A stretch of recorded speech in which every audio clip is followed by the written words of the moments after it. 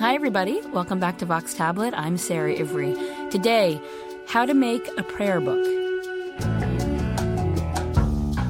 Earlier this year, the Rabbinical Assembly, that's the name of the Association of Rabbis of the Conservative Movement, put out a new prayer book, or Siddur, as it's called in Hebrew. Siddur Lev Shalem, which means full heart, is full of innovations. There are new translations of traditional prayers, poems are included, there are commentaries on different parts of the Sabbath and holiday services, there are straightforward explanations of simple rites and physical movements, like bowing that takes place during certain prayers. What was the reason the conservative movement decided to make a new prayer book? How is it different from conservative movement prayer books that came before it? We wanted to find out, so we invited Rabbi Ed Feld onto Vox Tablet. Rabbi Feld was the senior editor on the committee that put Siddur Lev Shalem together, and he joins us from his office in Northampton, Massachusetts. Rabbi Feld, welcome to Vox Tablet. Thank you very much. It's a delight to be here with you. So 15 years ago, the conservative movement released a new Siddur, and 15 years isn't really such a long time. Why put a new one out already?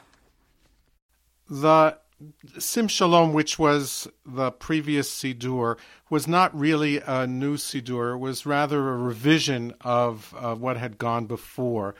And there was a real need to do something new.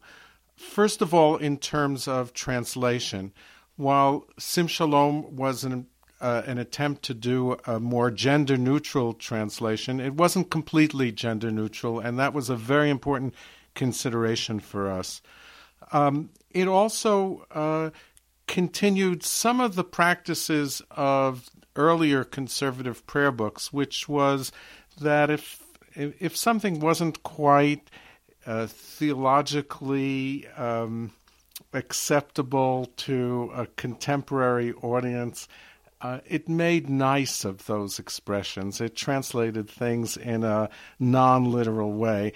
And this was a decision to make a more literal translation of the Siddur. There are actually, in the previous edition, sentences which appear in the Hebrew which are not translated in the English. And there are some English sentences which don't appear at all in the Hebrew. And that was part of this giving an interpretive reading rather than a literal reading of the text. We were much more literal in our translation, feeling that this generation of Jews really want to have a prayer book that tells it like it is, and they will make the decisions of what they believe or don't believe, but don't want anybody else to make those decisions for them. Before we get to some specifics about Siddur Lev Shalem, I just wanted to ask you sort of generally, for people who don't know, if you can give us a kind of brief history of the Siddur. How and when did it first come together as a whole text? Not your Siddur in particular, but just the Siddur, the idea of Siddur. Well, you're actually asking a very interesting question which doesn't have a simple answer. Siddur, it comes from the word seder, which means order. And in the first millennia, people developed a notion of the order of the service and what ought to be included, at least minimally, in a prayer service, especially in regards to a Shabbat service, but also an everyday service.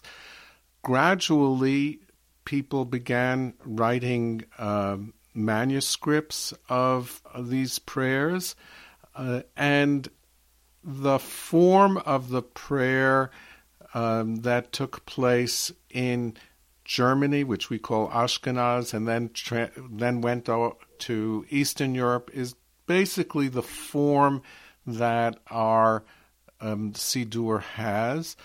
The last service, interestingly, that entered the prayer book was Kabbalat Shabbat, the welcoming of Shabbat, and that service, which developed in the 16th and early 17th century, was in fact the last service to come in, and it's not a coincidence that happened at the age of printing, so that the prayer book has become even more fixed with the age of printing. And what we did in this Siddur is try to open up that process again to make it more as it was in that first millennia where the process was more open, and also as it was in the Middle Ages when, before the time of printing, when people added individual prayers to the service. So in many places in this Siddur, we offer alternatives for people. This is not a Siddur which you could just use from beginning to end, but it is a Siddur which a congregant, a leader of the service, has to make some choices about what they want to include and not, and that brings us back to actually the origins of the Siddur. I want to ask you some details about Siddur Lev Shalem. There is a lot of explanation in it. The way it looks, for people who haven't seen it yet, is almost like you have in the center of the page, you have the prayers, and then along the margins, almost like a page from Talmud, you have commentary. What are the kinds of commentaries that you and your fellow committee members who made the Siddur, what did you include? So I want to talk about that form for a minute. To my mind, a Jewish book has that form on a page in which there is an internal dialogue going on. Comments is speaking to the prayer. The prayer is influencing the way that people are thinking, talking. And so having a prayer book that looks like this, that looks like a page of Talmud, to my mind, makes it into a more Jewish book. And interestingly, these days, even in Israel, where you assume people know Hebrew and therefore should know the prayers, most prayer books are being printed with a commentary because it's just not possible any longer to simply open up the prayer book and, even if you're a Hebrew speaker, know why this prayer was here, know the meaning of some difficult words, understand how prayers flow from one another. And so the commentary does that. The commentary that we have on the right-hand side of the page is a commentary which gives historical background to the prayers, gives a context. Why is this prayer here? It also is in dialogue with the prayer. If there are difficult words or concepts, we try to engage that as a question that the reader may ask. How should I think about this? What are the possibilities here? And so the commentary on the right-hand side serves all of those functions. On the left-hand side of the page, we have other Jewish sources which speak to the prayers on the page, contemporary poems and medieval poems which speak to the themes, kavanot, intentions about how one might think of this prayer. We have a kind of dialogue going on in which, in some cases, the alternate sources which we have on the left-hand side of the page are, in fact, different ways of thinking about the issue than the prayer itself. And so the page is, in fact, a conversation. How did you decide in conducting that conversation which specific commentaries or supplemental readings or thoughts to include? Well, the first thing we did was the translation, and the translation frequently motivated the commentary. That is, you can say a prayer all your life, and yet when you have to translate it, you say to yourself, oh my God, I never understood that, or I mistakenly understood that, or what does that really mean? And in responding to those impulses as you translate, that gives rise to the commentary. That is I assume that what disturbed me, what was difficult in translation, are the very things that we should be talking about in the commentary. So the translation gives rise to the commentary, and the prayer itself, in which you want to say something about its history and its context, all of that. And then you realize, what will people need to, how will they respond to this prayer? What will people need to understand it? And those gave rise to the sources that we did on the left-hand side of comments from all kinds of Jewish sources that relate to and speak to the prayer and give insight into the prayer, argue with the prayer, are in dialogue with the prayer. A moment ago you were saying that if something was particularly troubling to you in translating it, then that was something maybe you wanted to find some commentary on, or a supplemental reading that would look at that matter in a different light. What's a specific example of something that you were translating that was distressing to you, or sobering, or just gave you pause? Well, a classic example is the second blessing of the Amidah, which goes, "Who gives life to the dead?" Now, I'm sure that the people who wrote the prayer, and for many Jewish generations, that had a very specific meaning of life after death and the physical resurrection of the body after death in the end time. But that's a more difficult concept for many of us. Certainly it is not something that I can hold on to. And there would be the choice of just throwing out the prayer or changing its language, which is what the Reconstructionists did and what classical reform did with that prayer. We've kept the prayer, and then in the margin we have a comment, and here I'll quote to you the comment. A Hasidic master taught, "There are parts of ourselves that have become deadened. When we pray this blessing, we might ask ourselves, what part of myself needs to be awakened? What should I be concerned with that I have forgotten?" So life to the dead becomes a prayer about that which has become deadened inside us, parts of ourselves that we're no longer in touch with. And in praying this second blessing of the Amidah, we can be awakened to the question of, how do we renew ourselves? What in ourselves needs renewal? And I must say that for myself, after finding this comment and having it in the Siddur, the way I pray this blessing has been transformed. No, I went to Solomon Schechter Day School. I went to summer camps, Jewish summer camps. I went to services pretty much every Shabbat my whole life growing up.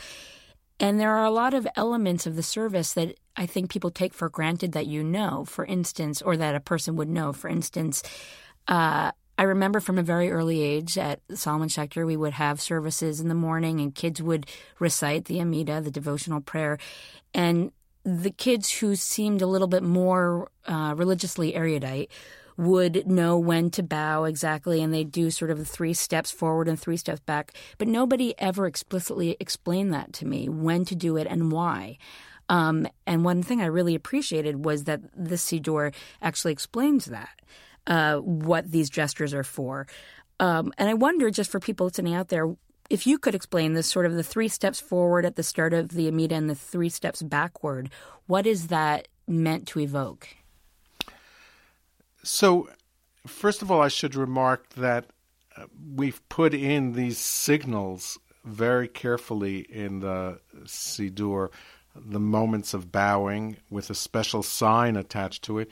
And in the Hallel, for instance, we have a special sign at the moment that the lulav is shaken on the holiday of Sukkot. And all of these signals have an explanation attached to them, so that, yes, it very much is a matter of allowing congregants to feel welcome and not to feel awkward in the service. Much of the choreography of the Siddur is taken from court practice, and so the 3 steps forward is as if we're approaching the presence of an important personage, a sovereign.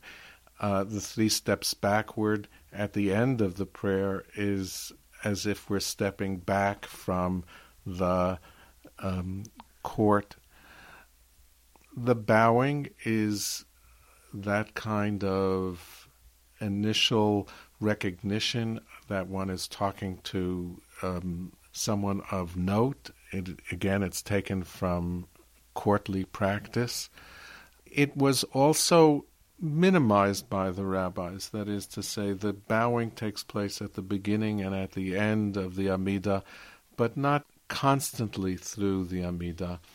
It was a coming into God's presence with a sense of awe, and what is supposed to be felt is that one is talking directly to God. That is, the choreography is supposed to instill a real sense of presence, of, yes, this is a direct speech to the divine. As I understand it, you've also included some entirely new prayers. There's one that marks transitions in life. Why did you feel there was a need particularly for that kind of prayer? We wanted the prayer book to speak to people in terms of being able to express the critical moments in their lives. And so when the Ark is open, we have a whole series of personal prayers before the open Ark. A prayer when sad, a prayer for the day of rest, a prayer for transitions in life, a prayer of gratitude. And then in the Torah service itself, we've added a prayer which was a traditional prayer. It was in the Talmud and then somehow has fallen out of Jewish practice, and we've put it back in, which is a prayer in recognition of the good things that has happened in one's life, a prayer to be recited on joyous occasions. I don't know, a birthday, an anniversary, moving into a new house, getting a new job. And we've added a Misha Berach prayer, a prayer which is recited not by the congregant, but is recited by the leader of the service, blessings for someone experiencing a transition in life. And we have a note, the blessing may be offered for one graduating, taking a new job, entering or leaving military service, moving to a new community, moving on after a divorce, beginning retirement, or experiencing any other moments of significant change. And it begins, Misha Amar La'avinu Lech Lecha, may the one who told our ancestor to go forth, and then asks that God be with us in our journey. What has the reception been so far to this new Siddur? People have told me that it just transforms their sense of service. First of all, I don't believe that anybody can concentrate fully through an especially long Jewish service. And what the commentary on the side and the alternate prayers allow is for people to allow their minds to wander, to be in the service, to think about something, to be struck by a comment, to read an alternative prayer, and then to come back together into the service, to move in and out in that way, which is much more natural for us and much more our way of being. My hope has been that this helps to transform and revive services in conservative synagogues and in independent congregations which buy the Siddur. I know people who sit with the Siddur at home, and it's revived their sense of prayer, just even without a congregation. And that's been really our hope for the Siddur. If you had to pick one new element from Siddur Lev Shalem that most excites you, what would it be? I'm very much tied to the translation. Since you say one thing, let me read one poem that we put into the Siddur. It's a poem by Yehuda Halevi.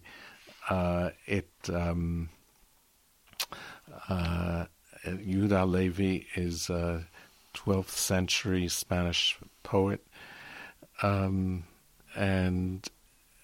I don't know if this has been said in a synagogue for, I don't know, the last 500 years or whatever, but we added it as a meditation for the beginning of prayer. Almighty, nothing exists without you, and none can be like you, the source of all, maker and creator. You have no image eyes observe, but the soul, lodged in the heart, recognizes you and sees your glory's breath, encompassing all. For in you all finds its place, but you occupy no place. My soul, seeing but unseen, come thank the seeing but unseen, and bless. Rabbi Feld, thank you so much for speaking with us. Thank you so much. It's been wonderful to be with you. Thank you. Rabbi Ed Feld is the senior editor on the new Siddur Lev Shalem. He spoke with us from his home office in Northampton, Massachusetts. Listeners, have you used Siddur Lev Shalem? Do you use Siddurim in general, or are they something that you have never actually encountered? We want to know your experiences, your thoughts. Share them with us. Send us an email at podcast@tabletmag.com. Of course, share this podcast and sign up for Vox Tablet on iTunes or any other podcast browser. Vox Tablet is produced by Julie Subrin. I'm Sarah Ivry. See you next time.